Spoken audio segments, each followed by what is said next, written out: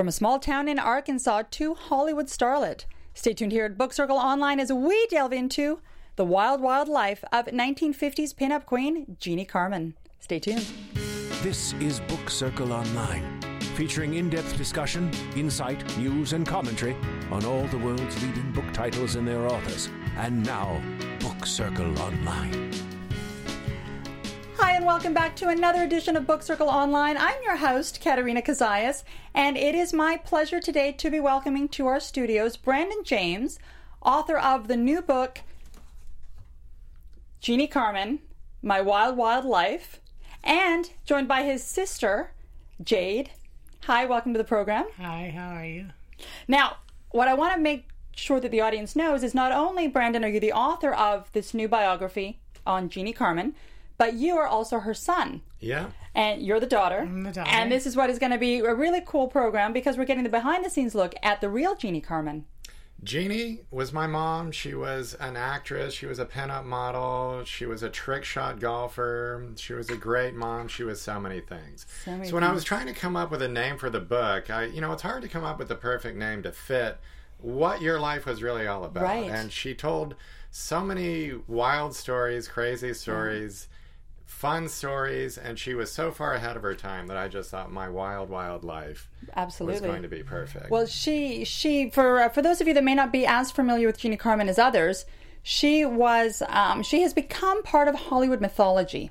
She ran in Hollywood during the 50s, in the heyday of Hollywood, had over 20 movies between the years 1951 1961, and really was linked to some of Hollywood's best leading men. We're talking Frank Sinatra, Elvis, Howard Hughes, Clark Gable, the Kennedy brothers, and also best known for being one of Marilyn Monroe's best friends. So wild life indeed. Oh yeah, without a doubt. And she was proud of everything she did. She never regretted anything she did. Mm-hmm. And the thing that I loved about her is when she would talk about Hollywood, she never felt victimized by anybody. She loved being a sex symbol. Sure, yeah. She had fun with it, and she never regretted anything. Well, which made her ahead of her time. You know what I mean? It made her a woman ahead of her time. Yes, absolutely. And we saw that. I mean, you see it decades later with Pamela Anderson, but that took 30 years. Oh, yeah. And she had great friends that she kept, like Tony Curtis and Ted Knight. She used to take me when Ted Knight had his own... the little talk show with the girls on the series Too Close for Comfort. Okay, yeah. She used to take me. We used to hang out in his dressing room and eat with the whole cast. Oh. And Tony Curtis and Howard Koch, the producer. We saw Airplane being filmed. We went with him. And my mom had some cool Hollywood friends that she kept till the end. Absolutely. I want to share with our viewers some of the photos of Jeannie Carmen before we get started so they can get a visual of the icon that we're talking about. So here we go. We're going to cue this up in just a minute. And this one, explain this one here. I think it's up for our viewers now. This is one of her glamour shots, the black and white photography that they don't really do anymore. And it just captures her face and her beauty and her platinum blonde hair. She started out with actually black hair. That was her natural hair color. And when she first started modeling and first came to Hollywood, she was playing senoritas all the time. Okay, right. Latinas, right. Yeah, tough Latinas. And she was a tough girl, too. And so she decided to get away from that. She would go platinum, the exact opposite. And it worked. And that's hard because most girls don't really do well with platinum hair. Well, you know, one or the other. I was going to say we stream on audio as well. So for anyone listening on podcast, I'm sorry you're missing these photos because they're going to be great. But just know that we're looking at a beautiful photo of her as a blonde right now. Let's take a look at the next one. So there's an icon. This is one of my favorite ones. Right, that's one of my favorite ones too. Really and you look at the way she dressed in the 1950s. She was so far ahead of her time. Right. Her outfits look modern. They look like something rock stars today would wear. And that's why I think young girls have connected with her and young people. The only other person that's achieved the same thing was Betty Page. She was another pinup girl in the 50s. They were actually underground at the time because they were so risque. But now her clothes fit in now better than they did back then. Well, this one almost looks like a Vogue fashion shoot. And it was so crazy. We kind of look alike, and everyone will call me Little Carmen through life. I don't look good as a blonde, though. My mom looked good as a brunette and a blonde. Did you see some of her brunette pictures? Brunette shots. Mm-hmm. Oh, she looked great as both, but I don't look good as a blonde. It's weird. Well, you know what I love about the book, and we're going to continue just flipping through these photos as I talk over them. Here's a picture of her and Elvis, so we have to stop here. That's a great one. That's the best one. Yeah, that's the night my mom met Elvis. She was at a party here in Beverly Hills. It was a Halloween party. Mm-hmm. And she had just finished a movie called Untamed Youth, which was a rock and roll movie. It had just been released. And it starred a rival of Elvis's. His name was Eddie Cochran. Okay. He was in the first wave of American rock stars. Elvis was actually filming Jailhouse Rock at the time. Oh, wow. So he already knew that my mom was in this rock and roll movie. So he was like, wow, that's not only is that awesome, she was from a poor town in the South. Just like him. As was he, right? And that's something that makes people connect right away. You know, you're from Canada, you meet somebody from Canada, you have something in common that you can talk eons right about, away. You know? And so she had that with Elvis. And she made that out. She had that outfit made, and forever. I went to a tailor when I was in high school, and I brought that picture, and I had to make me one in leopard, but it was cute. Well, that one there'll never be one as the original. Wow! But it was cute, and I have pictures. I was wearing one in leopard and had the little headband. You know, with the book, the way it's outlined, and again, I want to talk about the book, really what I got out of it is that she had 4 sort of distinct parts of her life. So she had her youth, which is an interesting story in itself, her move to fame, which was Hollywood, Vegas, New York, and then she had sort of the hidden years when Marilyn was killed. She was told by the mob, you better get out of town. We're going to get into all of this over the course of this hour. But finally, she made the move back. She left California. She went out to Arizona. She made the move back out to California and suddenly found herself in the limelight again and was hobnobbing with the likes of, Donald Trump and some of Hollywood's current stars, Tom Hanks and whatnot. She had a kid, though, in Arizona. She had a kid, Jake. You're born in Arizona? Yeah, I was born in Arizona. I'm the only one that was born in Arizona. Then we all came back to California and never went back. How was it being a daughter of somebody with this kind of fame?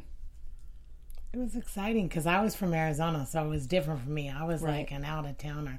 It was really exciting. What about for you? So after Marilyn was killed and my mom, and there's so much to the story, it's hard to just start. We're sort of jumping. You know what? I'm going to pause you because I want to go a little bit in succession, and I thank you for that. We're still looking at some pictures here of Jeannie, so you can see how she fit that role. Kind of before Playboy, these were all the little men's magazines that these models would do, and they were like predecessors to Playboy. Okay, yeah. And Hefner wanted my mom to be in Playboy many times. But at that time, if you went full nude, it could really affect your career. Mm-hmm. As far as making movies, which is probably why Betty Page never got to actually make movies. So she never went that far. But Hef knew all about her. He loved her. And then she saw him again. Well, I've seen pictures of her and Hef later in their 60s and 70s, which is very, very cool. He wanted her to be in like the later women, but she wouldn't have done it. Even though she was like, she was classy. Right. Always Class A act. Well, even though she still had an awesome body, even when she was, she said, look, if in this modern day and age, she probably would have done it. But she said, if I didn't do it in my 20s, she said, if you can, you can look, but you can't touch. Right. Let's take a look at a few more of these pictures. So she was also an avid golfer. Had this great side career as a golfer, which gave her a certain level of respect, especially among men, because it's really a man's sport, pretty much. And that rose her above just being a pretty girl. Right. So once she could talk golf with people, they were just like, whoa, this is awesome. And it gave her great legs, great butt. You know, in those days, people didn't really work out like they do today. That wasn't a part of the culture. So being an athlete was a form of working out. Absolutely. What's the next one? I think we've got one more golf shot. There we go. Yeah, that's when she looked like So, I mean, she graced magazine covers because of both her looks and her skill, right? And very few women get on golf magazines. You know what I mean? She was on one in France just a few years ago. I love around that the picture. world. This is a great picture, yeah. So, you know, that was a shot taken in New York, in Forest Hills, I think in Queens. And again, for our audio listeners, this is a picture of Jeannie as a brunette on the cover of Golf magazine. So let me a little brief rundown here. So the timeline, born in Paragould, Arkansas. Okay. Which was out in the middle of nowhere, at the end of a dirt road. Some of these country dirt roads, they actually end somewhere. And there was a little house out there in the middle of the woods. That's where she grew up. No electricity, no plumbing, outhouse. And she just, I've seen pictures of her with her family, and she just so beautiful. Like, where did this person come from? You could just tell she was meant for something bigger, you know? Kind of like, you know, the Beverly Hillbillies, they had that one super pretty daughter, and, you know, like TV shows where, like, there's always one person that you think, how did this person? Yeah, it was like that. It's like they were meant to be. So she leaves Arkansas at what age? 13, very young. 13. Went to St. Louis, and then from there she met a man an opera singer who was in a traveling show who became her first husband. He invited her to New York. She went to New York City, got in a play with Bert Lahr, who was the Cowardly Lion from The Wizard of Oz. Okay. He gave her first part in a Broadway play. And they went out on a tour around the country, on a train, playing in theaters around America. Amazing. My mom liked Italian guys. The first husband and the second husband were Italian. We're Italian. Half. There you go. So from the modeling thing, then the modeling thing took off in New York, which was all those little magazine covers, pinup covers. Yeah. And then she had this call on a modeling assignment to model some golf clothes for this professional trick shot golfer named Jack Redman. She went to his studio just to be a pretty girl to model some clothes. He put a little ball on a tee. In New York, they have golfing little studios, like where you drive the ball, but they're like indoors. Yeah. So they have a giant drape up, and you drive the ball into the drape. And as a joke, he put it down and said, "Here, hit this." And she hit it so good that it knocked the drape down. And he's like, "Wow, this is amazing." And he's realized that she would make a great sidekick for his show. And so she became... Yeah. They used to fleece old men out of money. Like, you think this girl can do that? And they would say, "No, give me some money." Boom, boom. She would go...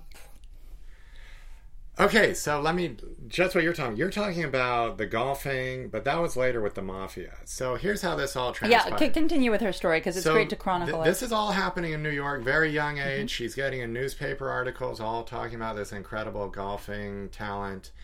And Jack goes out on the road with her as his sidekick doing these shows at country clubs. Kind of like they still do nowadays, you know, with basketball and pool and stuff like that. So her husband decided to tag along, who was an Italian hothead and a very jealous guy, and didn't like Jack, thought Jack was using her, and had all these ideas about being her manager. That's where we get our hothead. So they were down in Florida. They're on a diner outside one of the main roads outside Miami, and they went to a diner late at night. Jack and Sandy, who was her first husband, get in a fight, start pushing each other.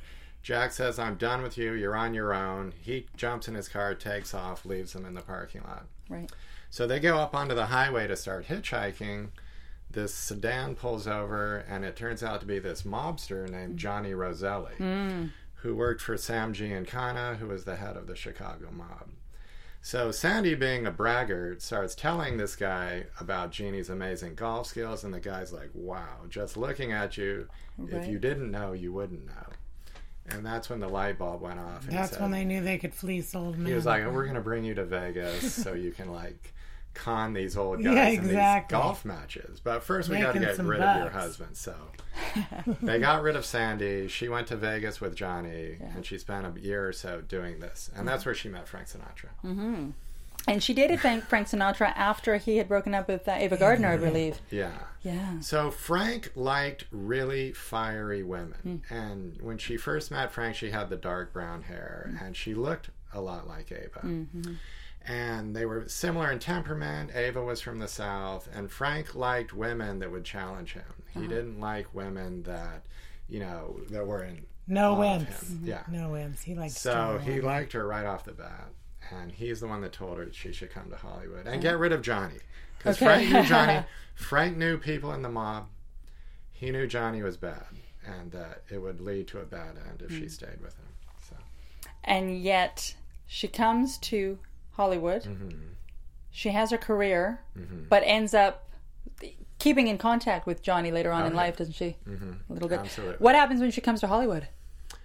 she comes to Hollywood and she just becomes like a party girl, making movies, doing modeling, independent, living her own life. You know what I mean? We have a cool clip of one called "Have Gun Will Travel." I want to show this so again people can have a sense of Jeannie in on the screen. After almost 20 years as a suburban housewife in Phoenix, Jeannie received a phone call. Johnny told me that I could come out of hiding. Yeah, we've got the audio mixed up here. Sorry about that, folks, but that's okay. This is what happens when you have so many options in terms of filming. But what we are looking at, for those of you listening, is a clip of Jeannie. What year was this, do you think? I would say this is... black and white? Because she has her blonde hair, I would say probably 57 or 58. Okay, yeah. And as I mentioned earlier, she made almost 20 movies between 1950 and 1960. She always thought of herself, though, as a model... who made a few movies. So she never thought of herself as an actress. You know, even today, a lot of hot models, Hollywood producers try to talk them into being movies, and they'll usually be in a few. Sure. Kate Upton was just recently in a movie with Cameron Diaz, but that's not really their passion. She thought of herself as a model. That's the way she identified herself. Now, Jude, you were telling me you've done some acting before in the past. Did When you take that gene from your mom? I did. And I did, but then I got out of it later in life. Okay. But, you know, my mom, even when she was in her 60s and I was in high school, she did a play, the Peter Pan play. She did a play here in L.A. In her 60s, she was driving here in her little Mercedes from Orange County every night. She was doing a play. And Charlton Heston was doing a play in the next theater right next door. And she, in her 61, she was still doing plays. And she was the star of that play. It was a Peter Pan play. It was about Peter Pan, this play in Santa Monica, and Michael Jackson came to it because he had always been fascinated by Peter Pan. Yeah. So he came to this little theater off Santa Monica Boulevard. Yeah, it was really, really cool. And so you met Michael Jackson? No, we weren't. Oh, we were like, wow. That day. My mom did. Wow. Oh, yeah. So, yeah. That would have been cool. So then she's in Hollywood, and how did she end up meeting Elvis, you said, at the costume party? Was that before or after Sinatra? That was after. Okay. After, so... My mom always said that there's no way to actually comprehend how big Frank Sinatra was, how many people were in awe of him, how many other celebrities that were huge saw Frank as being bigger than them. She said the power of Frank was unbelievable, and other men were like... blown away, like when she would say she knew Frank Sinatra. It was like, oh my god. Well, and they wanted to hear about Frank. Sure. And I want to make this clear to the audience as well, is not only did she know Frank, she was with Frank. Oh yeah. She did Frank. Right, she did Frank. And she did Elvis. Not too many women can say that. Not too many women can say that. Not too many women can say that. Talk to me a little bit about how she met Marilyn. She met Marilyn Monroe at a bar near the Actors Studio in the mid-50s, and Marilyn was making a movie called Niagara, Upstate, and she was dating Joe DiMaggio at the time. So during the shoot, there was a couple weekends where she came down to the city to see Joe, who was, you know, with his baseball buddies, always doing his own thing. So Marilyn was checking out the Actors Studio with Lee Strasberg. She wanted... to go to being a serious actress. She was just kind of like the pretty girl who was becoming famous. And she wasn't that famous when they first met. Marilyn's fame kind of blew up after Niagara, so this was right before Niagara. So my mom had been studying with Lee Strasberg since her early modeling days. Lee wanted her to be in the actress, so he wanted her to pursue acting, but she liked being a model more. She didn't really didn't have that passion to say, oh, I want to study acting 24/7. But she was going down to the Actors Studio to take a class with Lee, went into a bar, and she saw this girl sitting at the bar, and she thought, oh, I'm going to sit next to her so all the guys don't bug me while I study my lines. I'm gonna stop you right there because we actually have a clip of your mom talking about this story that I'd love to share so that the audience can get it from her. So give us 1 second again. We're going to pull that up. Oh, no, this is actually... We're going to do Memories of Marilyn. Okay, we can watch this one. Yeah. There's that famous scream. For 10 years, Jeannie Carmen screamed, danced, and fought her way through dozens of cheapy Hollywood flicks. I hate tramps, male or female. Now get out of here. Her impressive body of work made her the queen of the B-movies and a first-class cult figure. He said, "How did you do it, baby?" I said, "It wasn't easy, baby." In the next hour, we will tell you the incredible story of Jeannie Carmen, whose life plays out like a See, I mean, she paperback. looked fantastic even into her 70s. Absolutely. She was a hick beauty queen, a Broadway chorus girl, a stunning pinup. It's like having sex, actually. She was a mobster's girlfriend. Just as I walked up, he tosses this guy over the top of the Sands Hotel. She was a trick shot golfer extraordinaire, and probably the only woman to share a bed with Sinatra, Elvis, and the wicked Errol Flynn. And I see his bedroom with a bed right underneath with a whole orgy of naked people. Jeannie was also a dangerously close friend of Marilyn Monroe and the Kennedys. She was told that she would end up in a body bag like Marilyn if she didn't keep her lips zipped up, leave town. If you like your There we starlet go. spicy, So, sexy, and My Wild Wild Life, I see now why you titled the book that way. Oh, absolutely. And you mentioned Errol Flynn. She gave Errol Flynn golfing lessons. He's the one that brought her up to his house one day. And, instead of like saying, "Oh, I've got this nice, younger, pretty girl, I'm going to try to make out with her," Errol had to make everything bigger and weirder. So, he had the orgy going on. He was going to surprise his date with. I was going to say, right, there's a reason it's called Well, my Hollywood. mom And it has this aura about it. But my mom wasn't into that. I told Right. you. She was, even though she liked to show it off, she was a classy lady. And the title of my book is kind of paying homage to Errol Flynn, too, because his autobiography was called My Wicked Life, or My Wicked Ways, Right. which is an awesome title, too. So, and that's why, he was like, I'm not going to be ashamed of who I am. I'm going to say who I am. And that's why we named her that. Now, I am going to go cut into this clip with Marilyn, with your mom talking about how she met Marilyn, because your mom also believes that Marilyn was murdered, not that she committed suicide. Oh, absolutely. So I want to talk about that after we take a look at this clip from Memories of Marilyn. Is this the one? I don't know if this is... Wouldn't have been around midnight. Oh, no. No, Yeah, no, this no, is the one no, with the absolutely ambulance not. driver. I think there's another one. Yeah. Did you then go into Marilyn's bedroom? So this we is a didn't. clip. This is a clip of her discussing when she had found out. She was dead. No, this clip is from this. She's on the same show, but this is Marilyn's personal doctor, Right, okay. Hyman I Engel, don't recall exactly what position she was in. who is saying he didn't give her the pills that was I found knew in her that I had to system. be, since I was the internist. I And took Marilyn out had my called my mom that night wanting Make sure her heart pills. wasn't Well, beating. my mom didn't have And it. Dr. Engelberg here is saying, I didn't give her the pills. My mom didn't give her the pills either. No one. And the interesting thing is today is the anniversary of the death of Marilyn Monroe, 54 years. and you have just come from that ceremony this yeah, morning. we were over in Westwood Yeah, this we were in morning. Westwood. They do a little service at the chapel every year. And we're there every year. 54 years, you said, since her death? Not that we've 54 been there that many years. years. Yeah. No, not you, but Yeah. And people are still talking about it, still trying to figure out what happened. talk to me. Sorry, we interrupted how they met. And so she's sitting at the bar, sees a dark-haired lady that she wants to sit down with while she's working on her acting. Do you have that clip, or do you? I think we do. If we can pull up Memories of Marilyn. But I'm glad you just showed Marilyn's doctor saying with his Right. own mouth, Sure. I didn't give her those pills. Right. Exactly. Yeah. And neither did my mom. Right. And so, But It's it was in her system, so.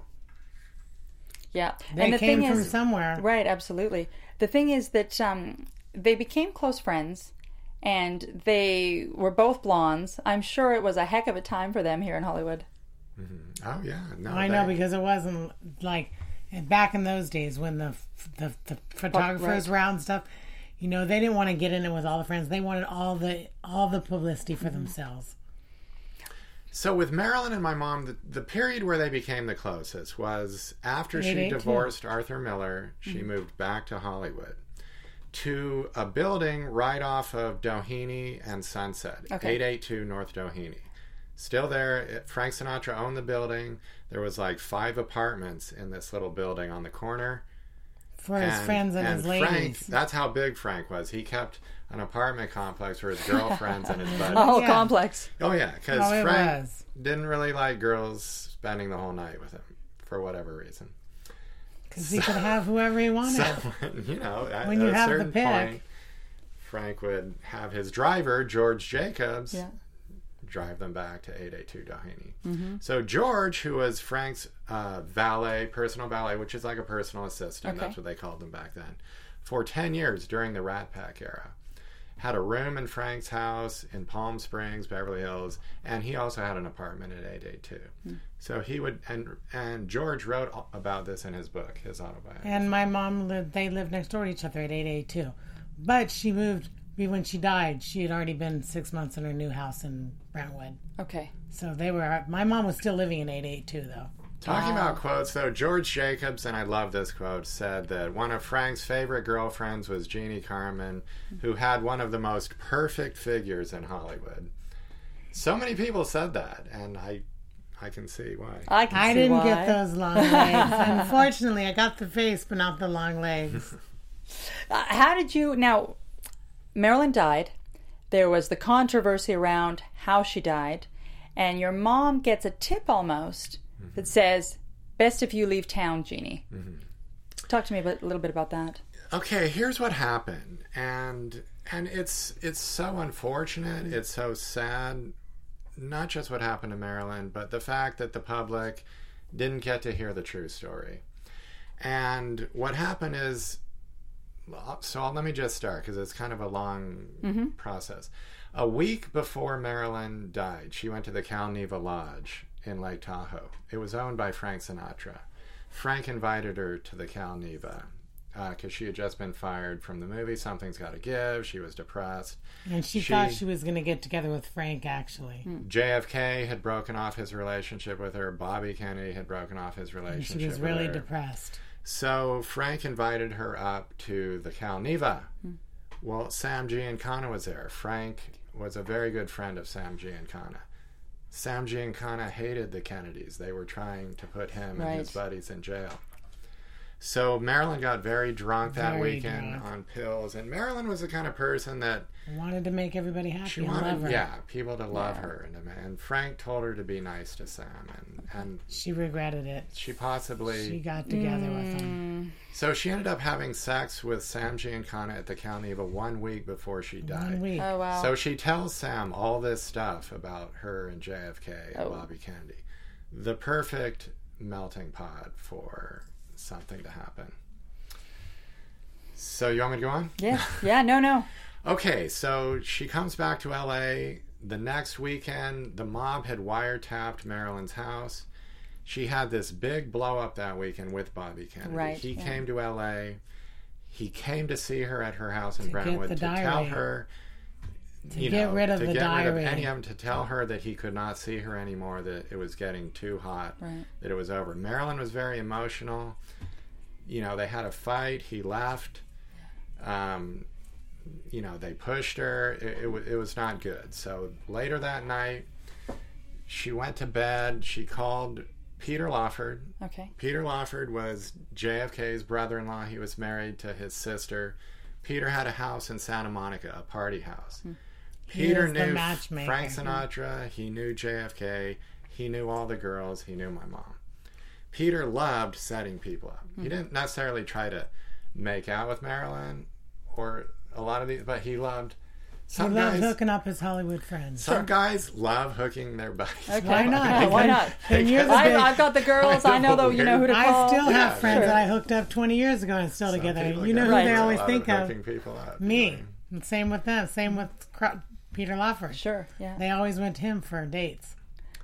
So Marilyn, you know, they fought. She called Peter Lawford, and she was on, had been drinking that night at her house. She was always drinking. And Peter became disturbed, and it didn't sound good because then she just stopped talking. So he called his attorney. They called Mrs. Murray, who was Marilyn's housekeeper. Sit, go check. Yeah. So they went to Marilyn's house again around 10 o'clock at night, after 10:30. Another terrible fight. Bobby was going crazy, saying, "Where is it? Where's the diary?" I need anything that, I need this evidence that could link me to. He was panicking. Right. To die. And understandably, if you're Bobby Kennedy. Right. Right. And they, even though it says that she died on the August 5th, she could have died before 12 a.m., 12 midnight. And if she did die before 12 midnight, because there was a time span there they don't know, then that means she would have actually died on my mom's birthday, which is August 4th. So That's she may have weird. died on the birthday of her best friend. Yeah. Wow. Is that crazy? Wow. So Bobby and Peter leave for the last time around 11 o'clock at night, and her house had been wiretapped. The mob was listening. Sam realized they had to act right now. So they sent some killers in to give Marilyn an overdose. And what they did is they gave her a chloral hydrate, Enema? Nembutal-laced enema. Yeah, it's scary, huh? Must have been not a pretty evening. It's horrible. This is horrible. But, you have to go back now to the forensic evidence, which all supports this. There were no pills in Marilyn's esophagus, no pills in her stomach. If you kill yourself, you die before they all dissolve. It's a cut and dry. And yet there's been this controversy for 55 years, though. And here's what happened. So Marilyn got whacked that night. My mom's apartment was broken into. This guy named Fred Otash, who was a private detective, is the one who broke into her house. He threw her to the ground. He pointed a gun at her. He said, "Jeannie, this is it. You need to leave town. You know too much." So she left town. She was gone for like 20 years. 20 years almost, yeah. I read 18 years that she moved to Arizona and basically didn't tell anyone that she was Jeannie Carmen. Right. She just totally started a new life. Dyed her hair back brown, didn't talk about her former life. She was rediscovered later again in life. Like, even when we came back to Fred Otash, the detective, I had an accident when I was 15 years old, and my mom was there by my side. My mom had people like Fred Otash come into the hospital to visit me. Is that crazy? Wow. What made her decide to finally leave the hiding and come back to California? Because she moved to Arizona for almost 18 years. Was she out there the whole time? And it was a tiny... Arizona was so small. Scottsdale was like this. Not like it is today. It was just not a golfing resort mecca. No. I mean, there were actually tumbleweeds that would blow down the street when you would go. And fireflies. So she got a job just completely different as a cocktail waitress at this cowboy bar club called Rawhide out on the outskirts of town. It was cool though for back in those days. Going from the country to New York to Hollywood to Vegas to go into the tumbleweeds to hanging out with the cowboys. You know what I mean? And these were tough guys, but they were cowboys. Because she had me in her 40s later in life, and they never did it back then in the 70s. So I was that's like, late back then.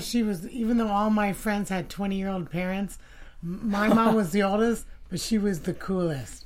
And even when she did the cocktail waitress at Rawhide, there were younger cocktail waitresses, but she had her garter belt on and she would make tips galore. You know why? Because she had the energy, right? People want energy. Yeah.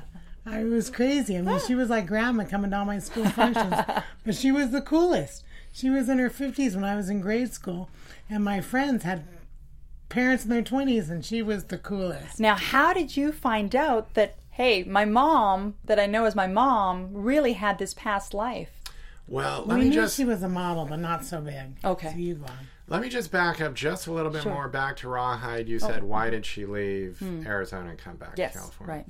So, 1975, I believe it was, Sam Giancana got murdered in his house outside of Chicago. And it turns out that it was actually Johnny Roselli who whacked Sam. And Johnny Roselli was the one that had picked her up hitchhiking all those years ago. Yeah. So Johnny did it over Marilyn Monroe because all the years, it had eaten away at him because it was like, if you're in the mob and you get whacked, you're in the mob and you know it when you get in the mob, and so nobody really feels sorry for. So he killed Sam to, in essence, make him pay for killing Marilyn. That's the theory? So there was another mobster. This was all coming down around, there was a lot of intense hearings going on in Washington over the murder of JFK. So Sam had been subpoenaed by Congress. Johnny had been subpoenaed by Congress to testify before this church committee about the assassination of JFK and whether the mob was involved. So there was another mobster from Florida named Santo Trafficante who didn't like what was happening. It was too much publicity. He didn't like all this attention being focused on the mob. He wanted Sam to be killed. So he asked Johnny to do it. Johnny wouldn't have done it for that reason, but because of what happened to Marilyn, he said he would do it. It gets so weird. There's between the mob and the FBI investigations that were going on, the death of JFK and the death of Marilyn. I mean, there was so much drama back then. So Johnny called my mom up in Arizona, and she's like, "Whoa, how'd you find me?" And he's like, "We just known, don't you know what I mean?" And he said, "Meet me in Vegas." So I went with her. I was a little kid at the time, and we met Johnny. Wow. And we stayed at the Sands Hotel. And I'll never forget this. We went to dinner at the Dunes Hotel. So you went to dinner with him as well? With Roselle. Wow. I was a kid. And they had this restaurant there called the Dome of the Sea. Okay. And Vegas always did things big, even back then. So they had like a Cloverfield little pond in the middle of this fancy restaurant with a mermaid playing a harp on a platform. And she had blonde hair. And it was over. She was topless. And it was kind of over her boob. And she would play the harp, and it would kind of float back and forth across the pond to different sides of the restaurant. So they're talking, Johnny and my mom. I don't care what they're talking about. I'm checking out the mermaid with the blonde hair. She's a cool woman and the harp in the pool, right? And Johnny noticed it, and he said, "Hey, I think the kid likes the broad with the fishtail."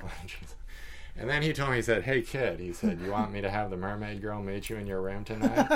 And my mom's like, just kidding. I know. She's like, "Johnny, come on.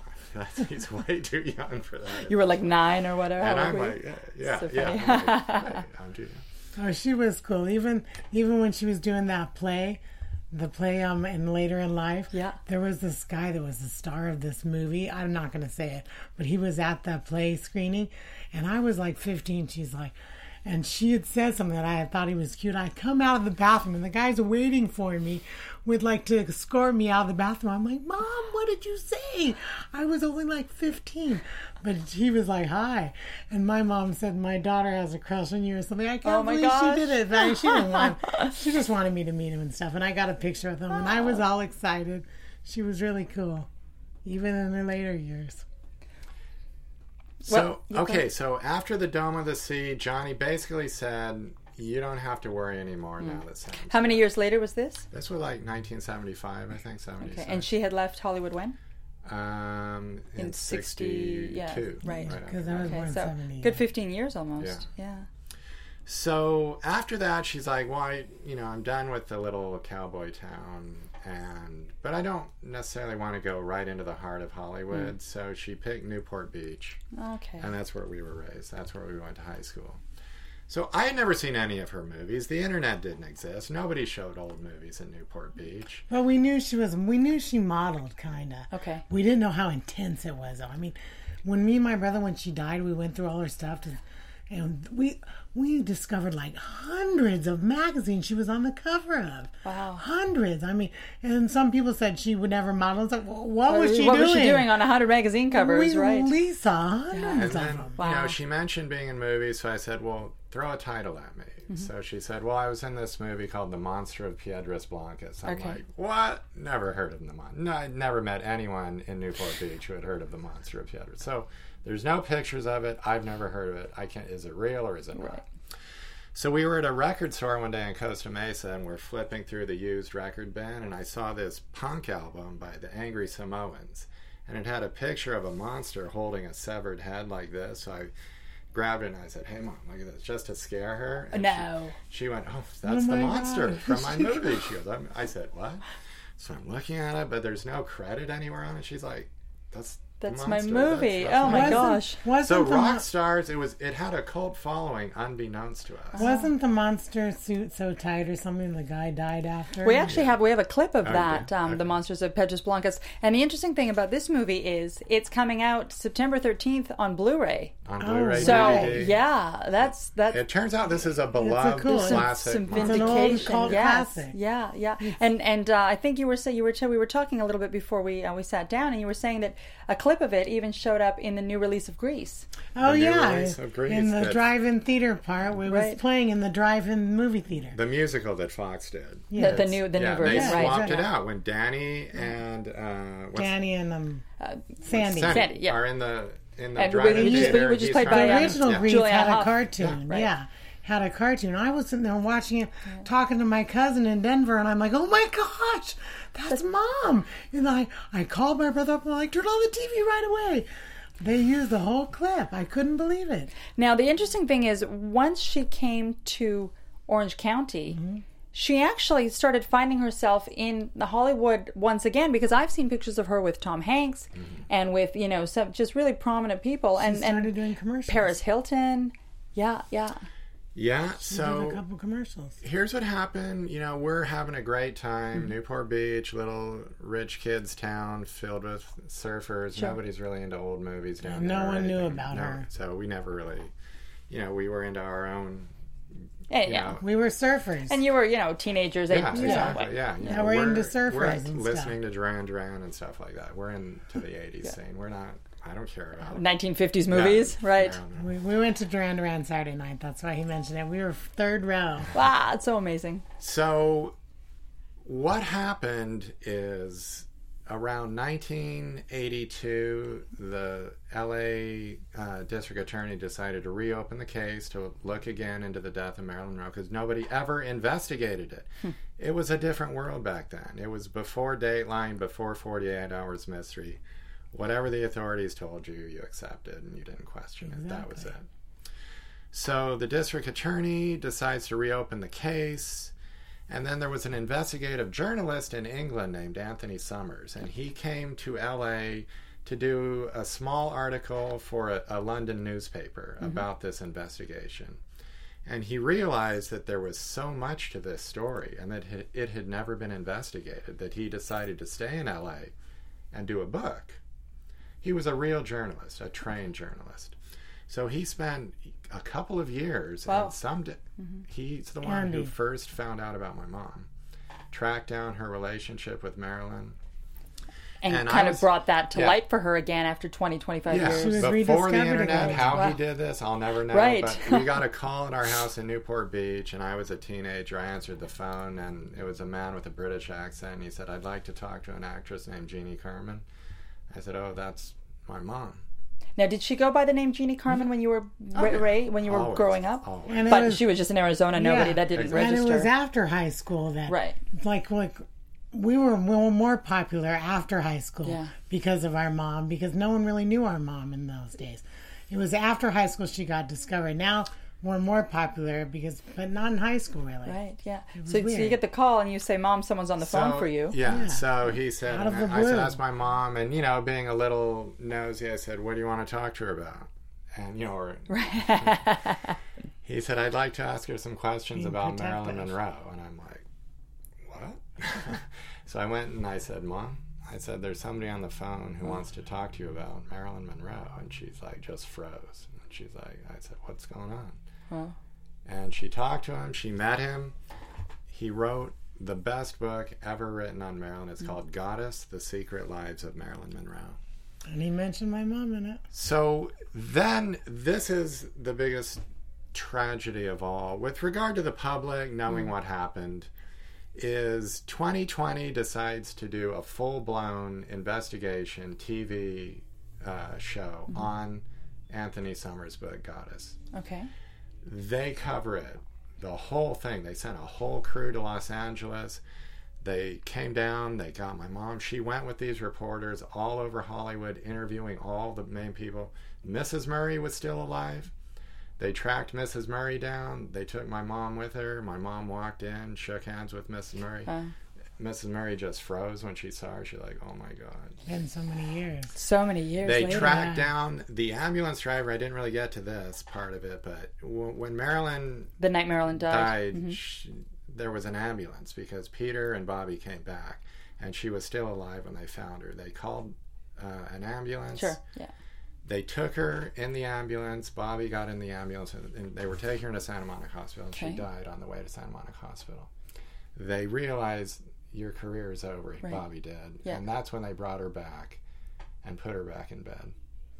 And finally called Dr. Grainson at 3:30, and that has become... And he thought he was the one who found So that's where her. the time thing is. There's 3-4 hour time lapse. Where she probably died on my mom's birthday. Wow. So anyway, you know, now we're in the 80s, 2020s, doing this big show. They found the owner of the Schaefer Ambulance Company, Walt Schaefer. They had him on camera saying, yes, an ambulance went to Marilyn's house. Jeez. She was alive when we found her. They have all this. The public's never seen this. This had never come out. No, this had never come out. They tracked down the ambulance driver. They found him in L.A., and he ran when they got out of the car to talk to him. And he ran to this hotel room that he was staying at, motel, and he wouldn't open the door.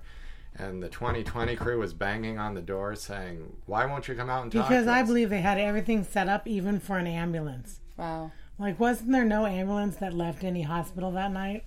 I don't know. That went to that address? Wasn't it? I don't know. That... The ambulance thing is all messy. Well, Walt Schaefer, who owned the Schaefer ambulance, said on camera that they sent an ambulance to Marilyn's house that night. And that she was alive when they found it. They have all this on camera. So anyway, they're about to show it. It's going to be the biggest investigative news story since That's going to be coming out now? Well, this was back in the 80s. And this is why nobody knows about any of this stuff. Now there's all these, 50 other theories because nobody knows about the original investigation because it never aired. So it's about to air. I think it was on Friday nights back then. And the main reporter from 2020, the head of the investigation, her name was Sylvia Chase. She calls our house in Newport Beach, and she's like, oh my God. Like 20 minutes before it's going to air, she's like, Ethel Kennedy is here in the studios in New York, and she's with a team of lawyers, and they're in the head, the head of the news department, Runa. They're in his office right now. Stopping the showing of and this. There's loud talking and yelling going on, and Rune Arledge ran out at the last minute and said, kill the show. So it was canceled. So nobody heard any of this. Wow. That's... And a bunch of reporters quit. Geraldo Rivera worked for 2020 at the time. He quit the show over that. He just because of the cover. Well, there is something to be said for journalistic integrity and the truth. We're going to have to stop you there because there is so much to talk about. Can you mention that book one more time for our viewers? Because that one is fascinating. The Marilyn book, Goddess, The Secret Lives of Marilyn Monroe by Anthony Summers. Now, can you also tell our audience where they can find more of Jeannie? I know you have a website dedicated 100% to her. This book, I have a website, jeanniecarmen.com. You can go to my website. You can send me an email. You can call me if you want. I don't care. You can get the book on Amazon, barnesandnoble.com, anywhere they sell books online. Now, because I interrupted you, only because we're short on time, they didn't show that production. Right. Did it ever air? Has it ever aired? No, it's never Nothing. Aired. So it's just never been a aired. massive cover-up. So then, do you have another minute here? Yeah. So like a year after Geraldo quits 2020, he's trying to get his career going again. He starts tabloid TV with his own talk show. He was the first had Mom on called Geraldo. The Geraldo Show. So he had her on in New York. And I went with her. They flew. I didn't get and to go. during the show, they were talking about dating stars, Elvis and stuff, and Frank Sinatra. He told the audience, he said, Jeannie, during our investigation of Marilyn Monroe's life and death, he said, we discovered that you were the closest female friend Marilyn ever had that wasn't an actress or an employee. In other words, you weren't a friend picking up a paycheck for being around her. Yeah. And he said that would have made you her best friend. Which is where all these weird fans have because there is a little bit of controversy as to whether or not they knew each other and they were friends. All started by third party. I mean, they lived next door to each other. 882 Doheny. They didn't know each other. That's ridiculous. Right. She knew so many stars. I hung out with so many stars when I was a kid. I want to tell our viewers, our listeners, that this was a really, really fun read. It's broken down into chapters of everyone that she met through the course of her life. So because I went to film school and I have more of a filmic way of writing, I wanted it to read more like a movie. So I broke it down, instead of chronological order, whoever you like, whether it's Elvis or JFK or Marilyn, there's a chapter just on that person. And you can read just about that. Right, so it's a little different. I wish we had more time, because there's so much more to talk about. And you're so cool. You know what? I also heard a rumor, quickly before we wrap up, that you're working on a biopic for this book, or for her life. Yes. And you have been tossing around some names to play Jeannie Carmen. I've heard Christina Aguilera. I have heard Scarlett Johansson, perhaps. That's so nice. That would be great. So can we expect this to be coming out over the next few years? Are you working on this absolutely. actively? I've had offers on it, but the thing with Hollywood, and I'll just tell you this really quick. Sure. Got invited to the Playboy Mansion by some producers a couple years ago. Yeah. Oh, they wanted to do it. We had dinner with Hef. There was like 8 people there. Hef is the nicest man in the world. He knew my mom. He loved her. He took pictures with me. Anyway, later we had movie night. Yeah. Later on, these guys took me out on the driveway at night after we had been drinking, and this one guy pops his briefcase on the driveway of the Playboy Mansion and gets a contract and a pen light and says, "Brandon, sign right here. We're going to get this movie out." Woo. I'm like, what? No, then he tries to give me like pot. He's like, "Here, smoke it." I'm like, smoke this and then sign. Brandon went to USC Film School, so it's a good screenplay. Wow, I'm excited for this one. I mean, I was excited to read the book. I didn't smoke the joint, and I didn't sign the contract. But I was calling him saying, "Do not take anything from strangers. I'm going to keep calling you. Don't," because they were trying. However, they wanted the rights to just for the record, I don't think Hef had anything to do. No, Hef didn't. I mean, obviously, it was someone else. So, is it in production now, or is the screenplay written? No, the screenplay's written. It is, and it doesn't. All right. I don't really get into Marilyn. I get into the more of the mob and the golfing stuff, which I want it to be a fun movie, not a sad movie. We're going to keep an eye out for the movie. We do have to let you go. I'm so terribly sorry. It was a pleasure having you here. The book again is Jeannie Carmen, My Wild, Wild Life, available on Amazon. And you can find out more. What's the website again? JeannieCarmen.com. There you go, JeannieCarmen.com. This was Book Circle Online. Thank you for watching. Jade, thank you for being here. Brandon, so nice to meet you finally in person. And you can remember to share this video with your friends. You can find us at bookcircleonline.com. You can also find us on iTunes and on YouTube. Thanks for being with us, and we'll see you again next time. Thanks. From Managing Editor Jason Squamata, Executive Producers Maria Menounos, Phil Svitek, and Kevin Undergaro, we would like to thank you for tuning in to Book Circle Online. For more discussion, go to bookcircleonline.com. And if you have comments, questions, or book title suggestions, write us at info@bookcircleonline.com. I'm Sir Richard Wentworth, and this is Book Circle Online. BCO, join the circle.